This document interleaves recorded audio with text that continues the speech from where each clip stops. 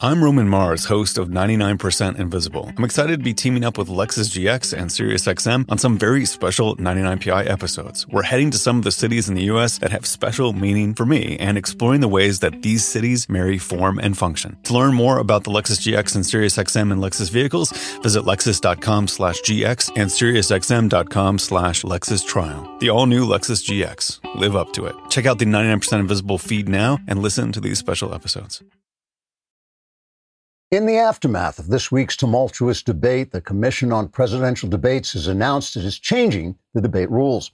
The commission, which was first formed in Portugal in 1476 in the hopes there would one day be a country where a wild-eyed real estate developer could beat the living crap out of a sad old man while the entire population looked on in horror, then turned the channel to see what else was on, consists of 5 members, who, according to the commission's charter, must include at least 1 lesbian, 2 dentists, a ballet dancer named Leopold, and a Romanian, all of them played by Chuck Todd.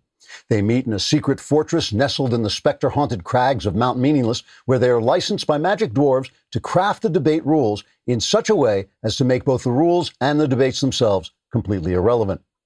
After this week's debacle, which the commission members considered one of their best, the commission issued the following amendments. 1.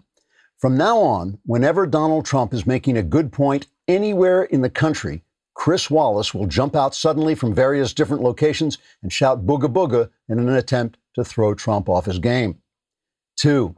Future debates will be moderated by Steve Scully and Kristen Welken, except when Chris Wallace is required to jump out shouting "booga booga." 3.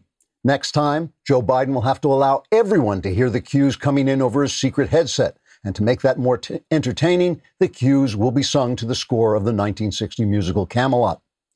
4. Every 10 minutes, Donald Trump will be asked to denounce white supremacy until he just gets sick and tired of it and refuses, whereupon he will be denounced as a white supremacist, also to the score of the musical Camelot. In short, the next debate will be pretty much the same as the last one, except If Ever I Should Leave You will be sung this time in the key of G. Trigger warning. I'm Andrew Klavan, and this is The Andrew Klavan Show. I feel hunky-dunky, life is tickety-boo. Birds are winging, also singing hunky-dunky-doo. Ship-shaped, tipsy-topsy, the world is zippity-zing. It's a wonderful day, hurrah, hooray! It makes me want to sing. Oh, hurrah, hooray! Oh, hooray, hurrah! All right, we are back before the last show, before the Klavanless weekend. I do want to tell you that next week I have to do something on Monday, so I won't have a show Monday, but I will have a show on Friday. That means more of you will perish during the Klavanless weekend. It will be longer, but those of you who survive will then have a shorter Klavanless weekend some other time. Who knows? But anyway, I won't be on Monday. I will be on Friday. This is a good time to go over to YouTube, my Andrew Klavan channel, and subscribe. We already have, I think, over 175,000 subscribers, and we are working to get 70 gazillion. So please go tell your friends, your children, force your children to subscribe. They won't, please, Daddy, don't make, yes, subscribe. That will help the numbers, and that's what we care about. And then press the thing that rings the bell, and then your children will actually have my show appear in their bedroom in the middle of the night, giving them nightmares. Also, please leave a comment, and if the comment is ridiculous enough, we will read it on the air to raise the level of the conversation. Today we have from Mickey G. He says, this morning I was listening to Klavan on my front porch when he said Rock Auto. All the women in my neighborhood came running outside. That this both exhilarated me and scared me to near death. I quickly made my way inside my home, locking the doors and setting the alarm. For the next 2 hours, the women wandered the neighborhood searching for the sound they had heard. I hid in the closet in a fetal position, ready to dial 911. That's actually what the CDC recommends, and Anthony Fauci says you should not come out of the closet until 2025, when possibly the women will have calmed down. So here's something weird. I'm going to be talking about something weird today. It's something weird I just noticed about leftist ideas. In order to believe them, in order to believe leftist ideas, you need an almost complete lack of imagination. When you think about that, it's sort of strange that a political philosophy that dominates our creative community requires you to stop using your creative faculty to game out the probable results of its policies. So, for instance, take slavery reparations, which we're talking about in California now.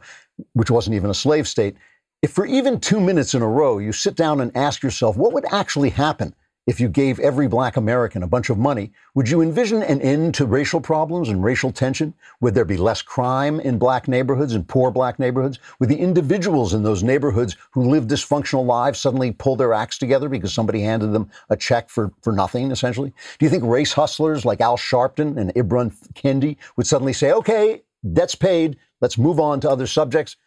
Of course not. It would only be the beginning of more demands and more imaginative ways for them to keep this race game alive. What about climate change? What do you think would really happen if we got rid of fossil fuels? What do you think that life would look like? Just imagine it for a couple of minutes. Would the rich, do you think, if you use your imagination, would they give up their cars and planes and boats?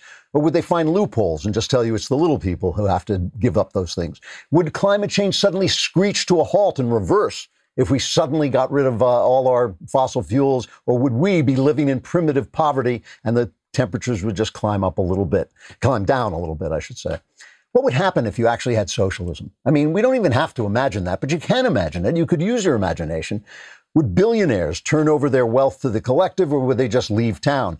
Would you build a wall to stop them from leaving town? They've tried that. What would you do to people who said, you know what, we don't like socialism. Socialism is bad and we can prove it. You'd have to silence them. You send them to the gulags. Those are always a good idea. It's just a funny thing to think about, that in order to be a leftist, you have to first imagine that the problems of race today, if there are serious problems that have to do with just race, you have to imagine that those are the result of slavery. You have to imagine that the climate is changing at catastrophic speeds because of human action. You have to imagine that socialism will suddenly make people economically equal for the first time in human history. And after you imagine all of that, you just have to shut down your imagination altogether. So why am I talking about this? The reason I'm talking about this is because we're now in the spin cycle of the debate, right?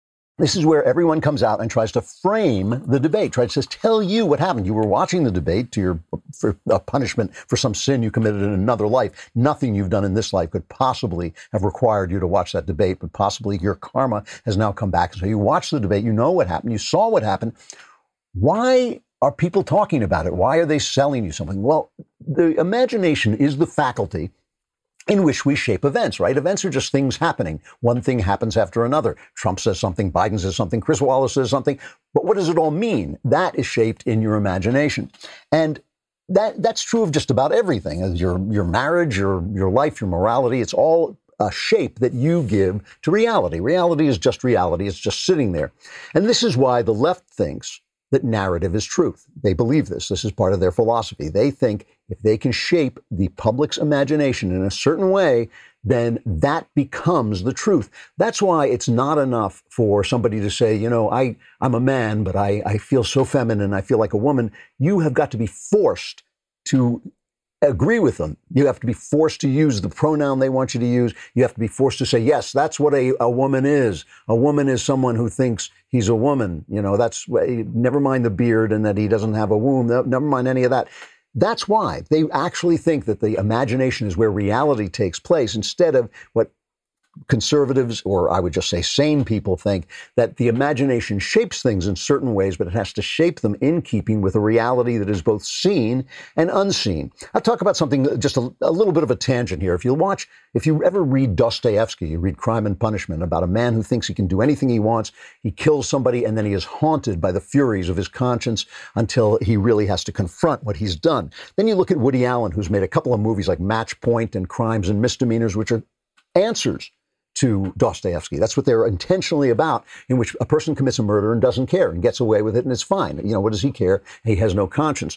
What Woody Allen is saying is, if you don't feel the guilt isn't there. What Dostoevsky is saying is, no, there is a moral reality. Your conscience, if it's working right, perceives that moral reality and reacts to it. Those are the differences between the two philosophies. Woody Allen thinks, well, if you're colorblind, there's no such thing as color. Dostoevsky says, no, the color is there. You just can't see it. And he's talking about reality and moral reality. So this is what's happening. You know, we saw what happened. We know what happened. And yet people want to have their imagination shaped, and they want the commentary to take the shape of their imagination. And this is the important part. It's not just the news media. We blame the news media. We blame the culture. But all of us, right and left, are participating with them in what happened. Now, you remember yesterday I was talking about Fox News. I was talking about Sean Hannity, and it was not a knock on Sean. I think it's important that there's a Sean Hannity when everybody else is the anti-Hannity, right? But Sean, you went on the Sean Hannity show, and he told you, if you were a Trump fan, he told you what you wanted to hear. He told you, what a great debate. What a wonderful debate. If you went on everybody else, they were saying it wasn't a great debate. Clearly, people who already feel a certain way, who already agree with Hannity or who agree with Trump, want to watch Hannity. They want him to feed their imagination, their imaginative structure. The people who disagree want to watch all the other channels where they're well, let me show you what they're telling. Here is the way the networks framed the debate yesterday. It was cut 4. It is hard to find the words to describe what we saw on that debate stage last night. Well, one word comes to mind. How about disgrace?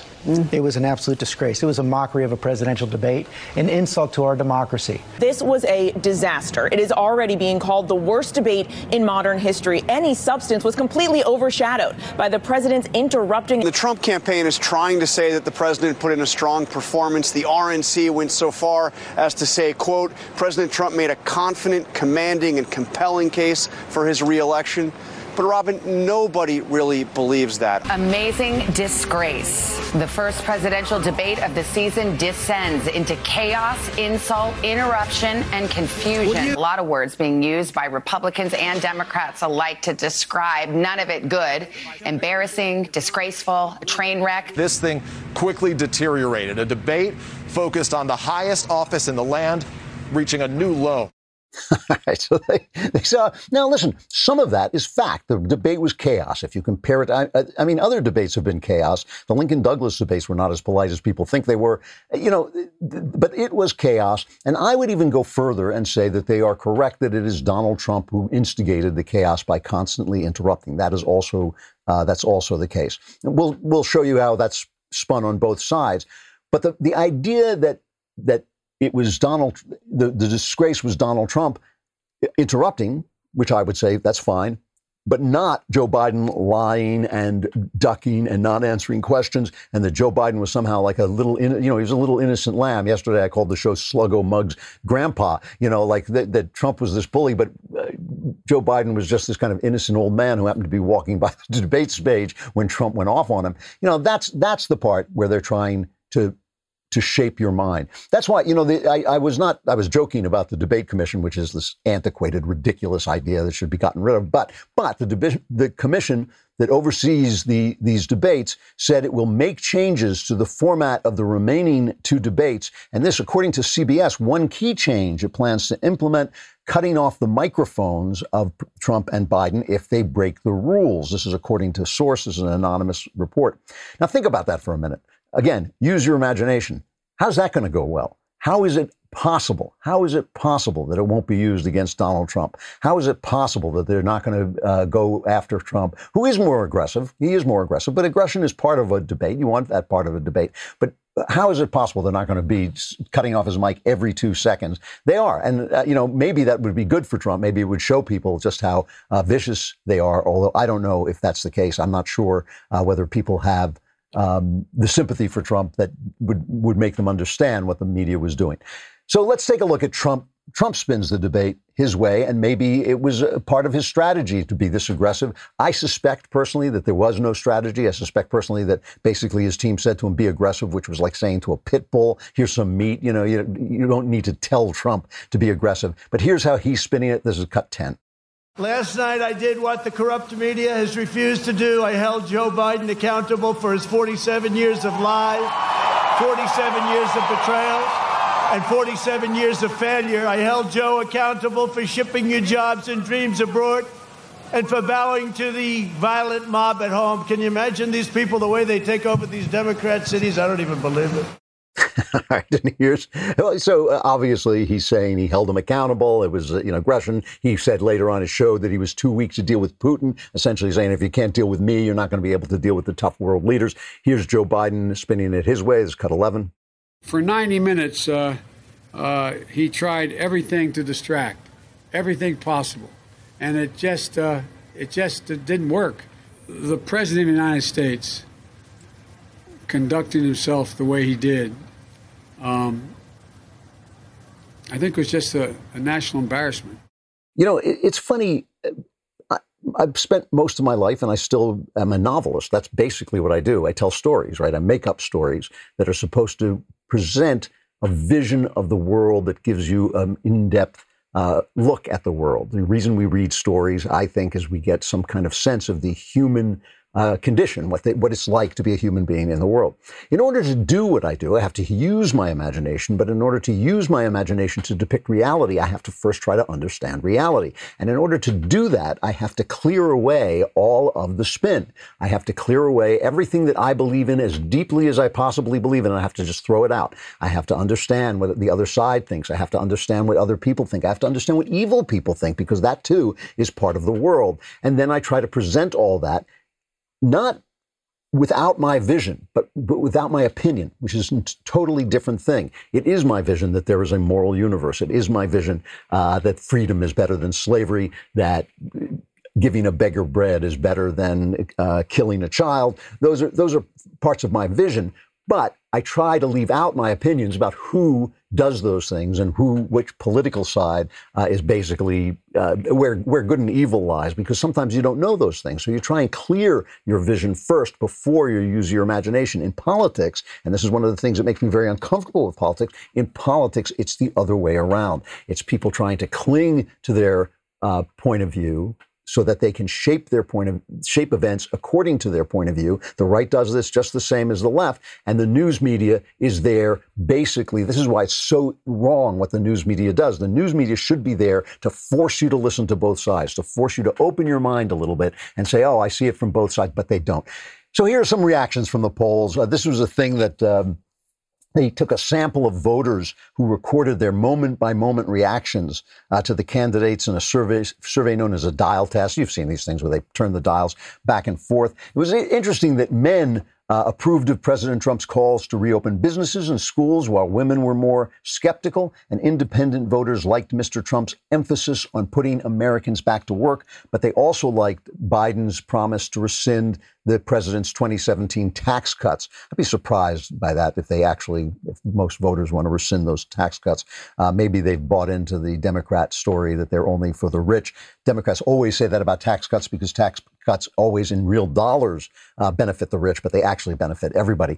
The only thing about tax cuts is when you cut taxes, you got to cut spending, and that is something that neither Trump nor any Democrat nor any Republican has ever even tried to do since the Reagan years.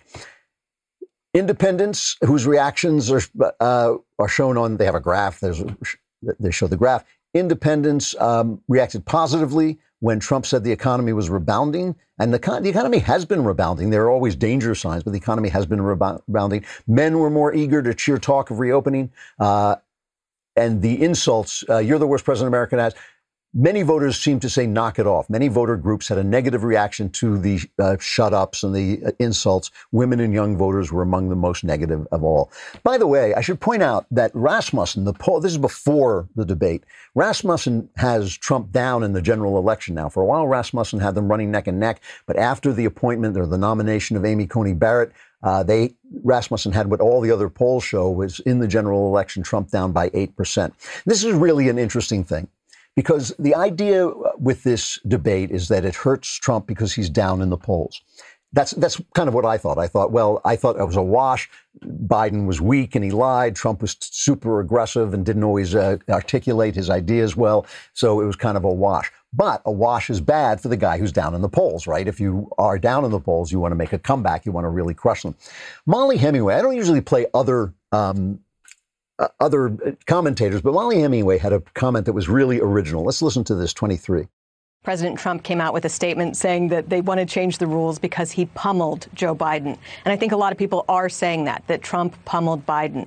And the conventional wisdom is that this is bad because you're trying to reach out to independent voters and you're trying to broaden the base. But it's possible that people are reading everything completely wrong, that this election isn't about reaching out to independent voters because there aren't that many of them out there. Instead, it's about getting people to vote, getting people on your side to vote. And that's where this debate looks very different. Joe Biden failed to make the case for himself. He already has an enthusiasm gap.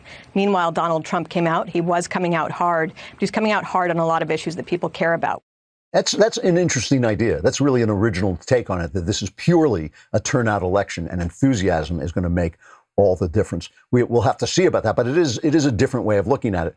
So the advantage, of course, that Joe Biden and the Democrats have is that they have the press, they have the echo chamber. So they can make their argument and the press will make the argument right along with them, and it will echo them, and people who want to believe it, and people who just, a lot of this, because a lot of this has to do with women, and women don't like Trump. They don't like his aggression. They don't like his rudeness. This is just the numbers.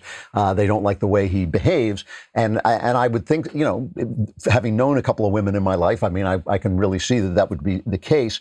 But that is the question, so it is the question.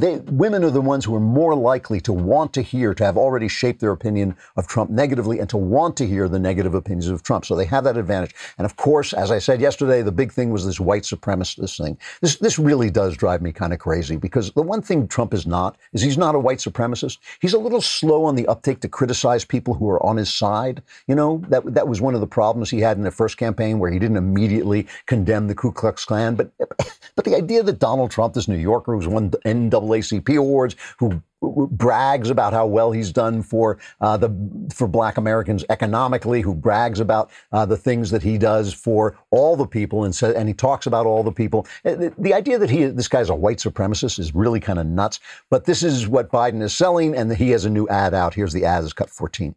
Are you willing tonight to condemn white supremacists and militia groups and to say that they need to stand down and not add to the violence in a number of these cities, as we saw in Kenosha and as we've seen in Portland? Sure, are you I'm prepared to specifically do it? Well, I would say almost everything I see is from the left wing, not from the right wing. So what are you saying? I'm willing to do anything. I want to see peace. Then do it, sir. Say it. Do it. Say it. You want to call him? What do you want to call him? Give me a name. Give me a white name. Supremacists and white like me to condemn? White supremacists and right Proud Boys. Stand back and stand by.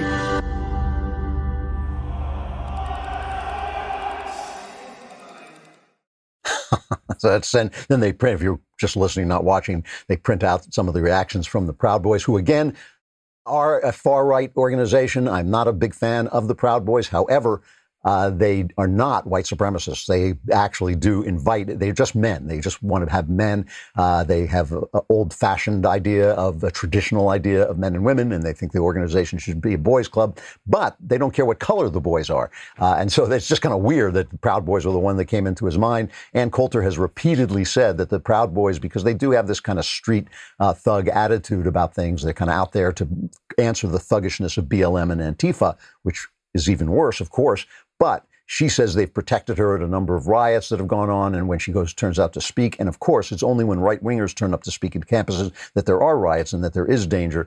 I do not like street violence of any stripe. I hate people going out there and taking over the streets. But you got to admit that the Proud Boys are not the threat in Kenosha. They're saying they have that guy, Kyle Rittenhouse, who shot people at the Kenosha riots. He was in that ad when they mentioned Kenosha, and his lawyer says he's suing because he's not a white supremacist either. Just to show you this, here is Donald Trump answering this question about white supremacy again and again and again over the years going back to 2016.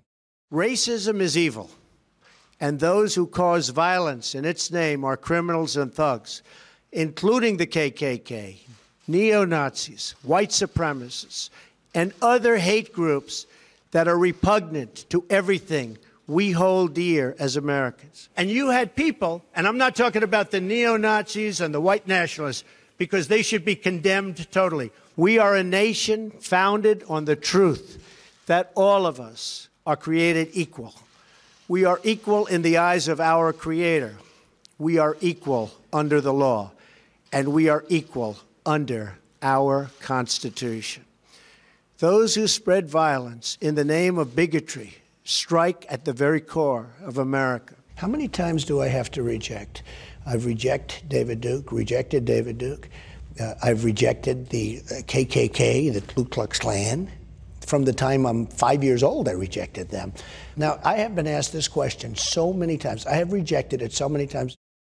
It's really a fair question. I mean, does it have like a sell-by date? Does he, if he doesn't renew this objection to white supremacy every 10 minutes, does it suddenly he turns into a Klansman? I mean, is that, it wasn't him who was at Robert Byrd's funeral. Robert Byrd used to be in the Klan. It was Joe Biden. The most dispiriting thing about this, the most dishonest take has been from Fox News, I got to say. We'd like to take a moment. Here's the Fox News leadership putting out a letter. We want to congratulate Chris Wallace for moderating last night's extraordinary debate. We're extremely proud of his professionalism, skill, and fortitude in a unique situation while doing everything possible to hold both candidates accountable. No moderator could have managed a debate of that magnitude better than Chris, which is really depressing thought that there was nobody. Because I probably didn't say this clearly enough. He sucked. He was terrible. He was one-sided. He clearly lost it about halfway through. I mean, clearly he got worse and worse as he got angrier and angrier at Trump. I mean, here's Wallace talking about it, sort of celebrating. He has a spin of his own. What does he say? He says, "I never thought it would go off the rails like that, that way," which is just ridiculous because he started out by giving them this broad, open-minded, open-ended question. Why are you right and the other guy's wrong? What did he think was going to happen? It's just inviting a brawl. And then once he lost control of it, he had no way of getting it back, which is what happens to anybody. But he just did a bad job. The whole thing is entirely on him. And Trump, it's really interesting. Fox has gone all in on Trump. Fox decided that Trump was their guy and they were going to stick with him. So now they're on. It's like the New York Times. The New York Times is all in on the left. It is not going to say anything that offends the left. They're just not going to say it. They don't run op-eds that would offend the left. They don't have any opinions. They don't have any point of view. Every article they say about Trump is like the headline. I used to laugh about this in English newspapers, which are openly partisan. But the headline is like, Trump, that idiot, lies about something that we disagree with him on. That's the headline in the New York Times because they have just decided our audience is the progressives. That's all we're playing to. Fox decided that Trump is the progressive, and Trump has talked about is attacking Wallace, who was attacking Wallace yesterday, and linking him to Fox. Here's that cut. Did you see last night? Name one. I said, Sleepy Joe, name one law enforcement group that supports you. And then Chris Wallace says, don't do that. That's not. Can you believe this guy? I was debating two people last night. Can you go to church? No. Can you go to restaurants? No. Can you do anything? No. But you can riot. That's okay. Arson's okay, but challenging Sleepy Joe is totally off limits. So disappointed in Fox. So he's right to say this because it is true. I mean, the conservatives only have one friendly news channel, I guess OAN now, which is a mini Fox. But they only have one channel that actually has the news gathering capability of Fox, and it's Fox. So Fox, serves that audience. And if you go on their news programs, there are more liberals on Fox on any given day than there are on most stations than there are conservatives on most stations in any given week. I mean, there are more people who have a left-wing point of view getting their chance to talk on Fox than people who have a right-wing point of view getting their chance to talk anywhere in the rest of the media. So Fox is much, much more fair. And that's something that some people think is wrong, right? They think, well, the New York Times would never do. Listen, on CNN, they won't even let you talk if you disagree. They don't even want their audience to hear it. Hogan Gidley, who is a Trump spokesman, he goes on and he tries to explain that it really is Biden who has been the more racist character over the years. They won't even let him get his point in. Do you have any idea, John, what an exalted cyclops of the KKK is? Because Joe Biden sure does. He spoke at a funeral for one and praised him profusely. Any idea who George Wallace is? Joe Biden sure does. Yep. He thanked the person who gave him the award for George Wallace's name. Any idea what a racial jungle is? It's what Joe Biden doesn't want his kids to grow up in. Joe Biden's record on race is absolutely disgusting. Donald Trump was opening up his properties to African Americans and Jewish people while you were still in local television news, John. One thing, Hogan. This president has a record of respect and understanding these groups like nobody else. I'm sorry, I'm not going to sit here and let you call the president of the United States a racist when he is the only one. He is the only one. Joe Biden can defend his own record. He can defend his own relationships, and he did in the past. CNN refuses to report. Not true. You remember Dr. Strangelove? You can't fight in here, gentlemen. This is the war room. Well, on CNN, it's you can't tell the truth in here. This is the newsroom. It's the same thing. What's really interesting about this, Kayleigh McEnany just this morning was pointing out things that Trump had said, just quoting Trump, and this reporter will not stop. And Kayleigh McEnany, I was going to make this point myself, but she made it for me, and she's much better looking, and she does it better, so we'll let her play. It's cut 26. He's continually condemned it, and it is really... The record on this, to go to John's question, is mixed. He has condemned it, he's equivocated at times, he said he didn't want to acknowledge it or address it. His record is very mixed on this issue. His record is not mixed in the slightest, and when you go back in history, you can see that... history right here. When you go back in history, you can see that Jesse Jackson has praised the president as someone who served underserved communities. This president, with Mar-a-Lago, it was the first Palm Beach club open to African Americans and Jews, and in fact, but his record is mixed. He has not been consistent on the issue of white supremacy. So I'm asking you, what has this White House done to combat what the FBI says is one of the deadliest threats in this country? We're not having a debate on a cable news network right now. You're saying that he condemns it. I have his record right here. It's you need to let me finish. His record is mixed. It's quite funny that the media goes haywire about interrupting in debates and then chooses to pursue that very same tactic themselves. This is a White House briefing. You ask a question and you give me time to answer. Amazing. Just amazing. I mean, that is exactly right. That is exactly right. And she's quoting Trump. She's telling them the facts. It's like, no facts. I've got my narrative going on. They think that their narrative changes reality. And that is why they do not want anybody else to talk.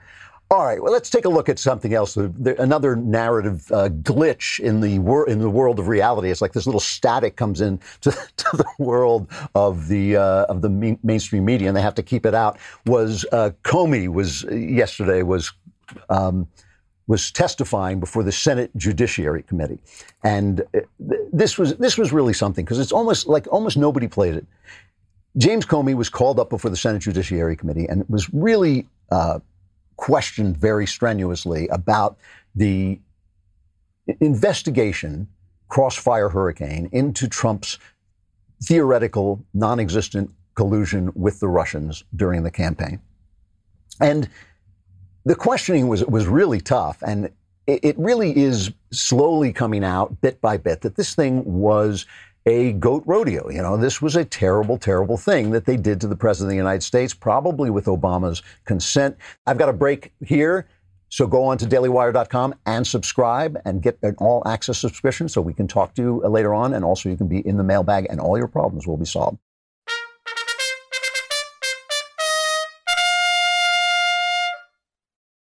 There's a new letter out from the Director of National Intelligence, John Ratcliffe, where he wrote to Lindsey Graham, the chairman of the Judiciary Committee, saying that in late July 2016, American intelligence agencies obtained insight into an analysis by Russian spies which alleged that Democratic U.S. presidential candidate Hillary Clinton had approved a plan to stir up a scandal against her Republican opponent, Donald Trump. The plan involved tying Trump to Putin and the Russians' hacking of the Democratic National Committee. Okay, so if that's true, that's a bombshell. That's saying that Hillary Clinton actually planned as a means of distracting people from the scandal about her emails, that she actually planned this Russian collusion scandal. Now, I have to say, again, on the right, this was immediately accepted as gospel truth.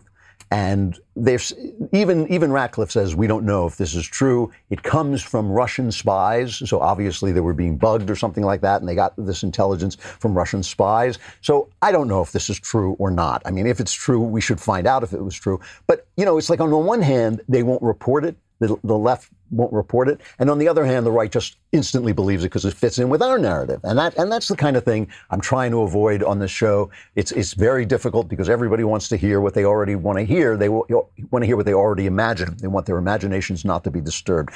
But the coverage of the Comey testimony was remarkable because it almost didn't exist. And Comey was called up in front of these guys and he was slapped around pretty good. And it was really, it was really an embarrassment, especially to this guy who's paraded himself as the conscience of the nation. Here is Lindsey Graham asking him how he felt about the investigation. They hired a foreign agent on the payroll of the Democratic Party who hired a Russian spy to create a document that was absolutely full of misinformation and complete lies. Did you know there is no Russian consulate in Miami? And the dossier mentions that there was one.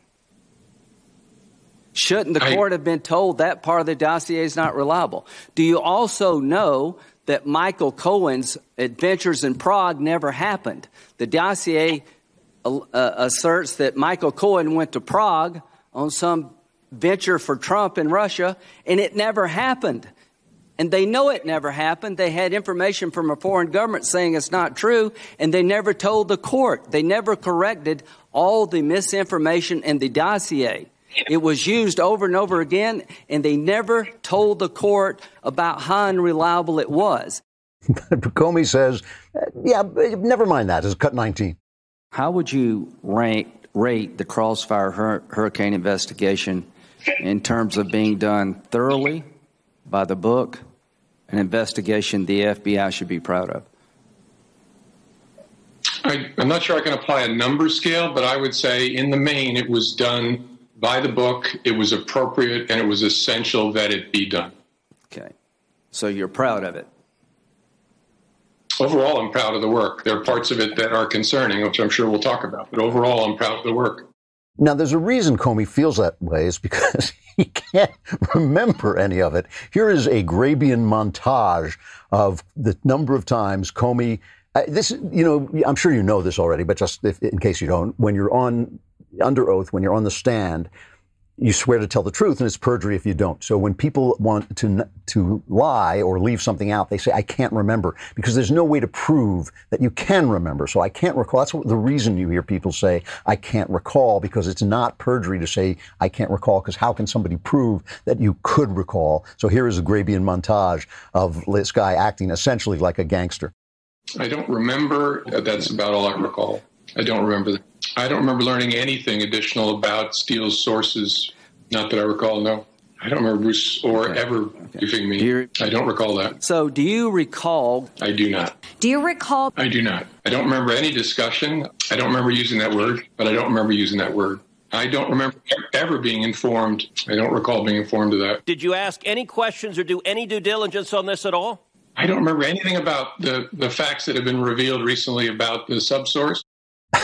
It's just like he was the janitor in the FBI building. He ran the investigation. He was running the investigation on which these FISA warrants were gotten with the Steele dossier that was completely, now we see, disinformation. That it may have been that this was a Hillary op, but it was certainly not something that the FBI believed in. They knew that they were bugging Trump's people on disinformation. They knew that. What I love about this is, while this is going on, I think it's HBO is running their movie of the Comey Rule, which is Comey's autobiography with Jeff Daniels playing Comey as this rigid, kind of a pastor-like figure who stands up for the truth no matter what happens. Here is Jeff Daniels discussing his actually insights into the mind and heart of James Comey. He's a guy that believes in the rule of law. He looks at that as something bigger than he is. The same thing with the institutions, such as the FBI. He believes in protecting the integrity of the FBI, and those things matter to him like people's religion matters to them, and their God matters to him. There's a sacredness to it. He believes in the rule of law. It's sacred. He just can't remember what it is. I have no recollection of the rule of law. I have no recollection of what's in the rule. I know there's a rule of law, but I can't remember what it is. Let me just end this with Ted Cruz, because again, this is fighting for your imagination. They are fighting for your imagination of James Comey. They know more people will watch the HBO movie than will watch that testimony. They know more people will see what Jeff Daniels thinks. Not an untalented actor, a guy, what Jeff Daniels thinks of James Comey, that he lives in this sacred religion of the rule of law, then watch James Comey act like a third-rate gangster saying, I don't recall, no, I didn't know, I wasn't there, I wasn't looking, I went to the bathroom at that moment. Here is Ted Cruz really giving it to him. Maybe this is closer to the truth than what the actor said. This is cut 22. This investigation of the president was corrupt. The FBI and the Department of Justice were politicized and weaponized. And in my opinion, there are only two possibilities: that you were deliberately corrupt or woefully incompetent. And I don't believe you were incompetent. This has done severe damage to the professionals and the honorable men and women at the FBI, because law enforcement should not be used as a political weapon. And that is the legacy you've left. Well, the one thing the left is right about is if you can convince people, if you can convince people's imagination to see what isn't there, then they will act on that illusion. That it becomes the truth is where they have made a terrible mistake, but they're doing everything they can to manipulate your imagination so that you see what they want you to see. Let me just close out with one more remark that Comey made, because it really was an important one. He just went after Donald Trump. He obviously just hates Donald Trump with a passion, which, by the way, was not his job. It was not his job to decide on the moral heart of Donald Trump. But he just attacked him in this really interesting comment. This is cut 17 about racism and Donald Trump, cut 17. In the basement of our amazing country has always been a small amount of radioactive stew, and we've controlled that racist stew with law and with culture. And when the President of the United States starts talking in that way about that kind of group, he's pulling out of that radioactive stew the control rods that we've used for 50 years to suppress racist violence. It is a deeply disturbing development, and I hope no matter what your politics are, you see it the same way. That's, first of all, well, play Mike Lee's reaction to that. Mike Lee had a reaction. This was after the hearing that he talked about that. Let's play Mike Lee's reaction. What did you get from him? Very, very little, other than his ongoing old-school caterwauling and blatant antipathy toward the current president of the United States. Antipathy that, I would add, is not born in fact. It's based on an unarticulated suspicion or hunch. It's based on his mood. He blatantly accused the president of the United States, even in that hearing yesterday, of horrible things without any evidence, even after acknowledging he didn't know what he was talking about when he signed the certification to the FISA court. You know, obviously, this is the kind of conflict between conservatives and the left, with conservatives saying that the facts matter. It's not that conservatives don't think that. I certainly think that feelings matter and your perception matters and your engagement with the facts is unique. It's what makes you unique, is your engagement with the facts. However, we think the facts have to be established first. Whereas what Comey was essentially saying there is, here in America, we have this radioactive stew of racism bubbling beneath the surface, and we control it with law and with culture. And when Donald Trump does not conform to the culture of the left, when he does not conform to the norms that have been established by the culturally dominant people in this in America, who is the left, when he does not conform, he is pulling out the stops and allowing that radioactive stew to overflow. That's not true. That's not the case. People have sinful hearts. They have corrupt and broken hearts. They have hatred in their hearts. This is not true in America. This is true on every planet, continent, every piece of land, anywhere where human beings walk. They find ways to hate each other. If they hate each other because of race, they hate each other because of race. They hate each other because of their different sexes. They hate each other for all kinds of reasons. They hate each other because one person has more money than the other person. They hate each other because they're hateful. They hate each other because they just don't like the look in your eye. That is true. And that does have to be suppressed. And we suppress it by shaping our imaginations in a different way. How do we shape our imaginations? Is it to the left? Is it to these guys like who are selling us this idea? What was the idea that Ibram Kendi says? He says there's no such thing as no racism. There's only racism and anti-racism. But anti-racism, if you read his writing, anti-racism looks exactly like racism, just turned on white people. It's just the other way around. Whereas we did have, and we still have, an idea in this country, the idea that actually keeps that radioactive stew, not of America, the radioactive stew of humanity, of broken humanity, that keeps it under control, is the idea that actually all men are created equal. Actually, all men are created morally equal and equal in the eyes of the law. That nobody, by the blood in his body, is condemned to be an awful person. That is that's true. It's just not true. And the thing is, that's an imaginative idea that is in keeping with the truth. It's just true that all men are created in the image of God and equal. And if that's the idea you're operating on, yes, you start to say, I did have an evil thought there, but you know what? I'm going to let that thought go. I'm going to remember, I'm going to live by my lights. I'm going to live not by my feelings. I'm going to live by my lights. Comey is talking about something entirely different, and he's talking about something that the left has been selling us now for 60 years, and it's just false, that America is somehow especially evil, and that only this leftist idea of anti-racism, of blaming ourselves, of constant reparations, of constant guilt, of constant shame is going to change that. That's nonsense. We are just the same as other human beings, with one difference. We have great ideas. We have the great idea that all men are created equal, and that's the idea that we should be living into every day, all of us, everywhere, instead of this nonsense that the left has suddenly created that is just racism with a smiley face. That's all it ever is. The devil does not care who does the hating as long as the hating gets done. That's where the left has gone wrong. That's where I got to stop. Like I said, no show on Monday, but I will be back on Tuesday and work through Friday. So enjoy the Klavanless weekend, the wailing, the gnashing of teeth, the darkness, the monsters. God, it's awful. But survivors gather here on Tuesday for the Andrew Klavan Show. I'm Andrew Klavan.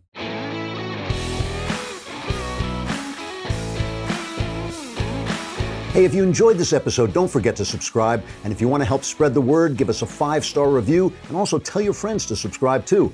We're available on Apple Podcasts, on Spotify, wherever you listen to podcasts. Also, be sure to check out the other Daily Wire podcasts, including The Ben Shapiro Show, The Matt Walsh Show, and The Michael Knowles Show. Thanks for listening. The Andrew Klavan Show is produced by Robert Sterling. Executive producer, Jeremy Boring. Our technical director is Austin Stevens. Supervising producer, Mathis Glover. Assistant director, Pavel Wadowski. Edited by Adam Sayevitz and Danny D'Amico. Audio mixed by Robin Fenderson. Hair and makeup, or head and makeup, is by Nika Geneva. Animations are by Cynthia Angulo. Production assistants, McKenna Waters and Ryan Love. The Andrew Klavan Show is a Daily Wire production. Copyright Daily Wire 2020.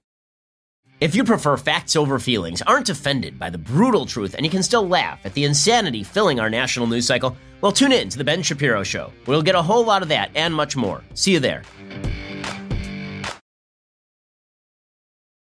I'm Roman Mars, host of 99% Invisible. I'm excited to be teaming up with Lexus GX and SiriusXM on some very special 99PI episodes. We're heading to some of the cities in the U.S. that have special meaning for me and exploring the ways that these cities marry form and function. To learn more about the Lexus GX and SiriusXM and Lexus vehicles, visit lexus.com/GX and SiriusXM.com/Lexus Trial. The all-new Lexus GX. Live up to it. Check out the 99% Invisible feed now and listen to these special episodes.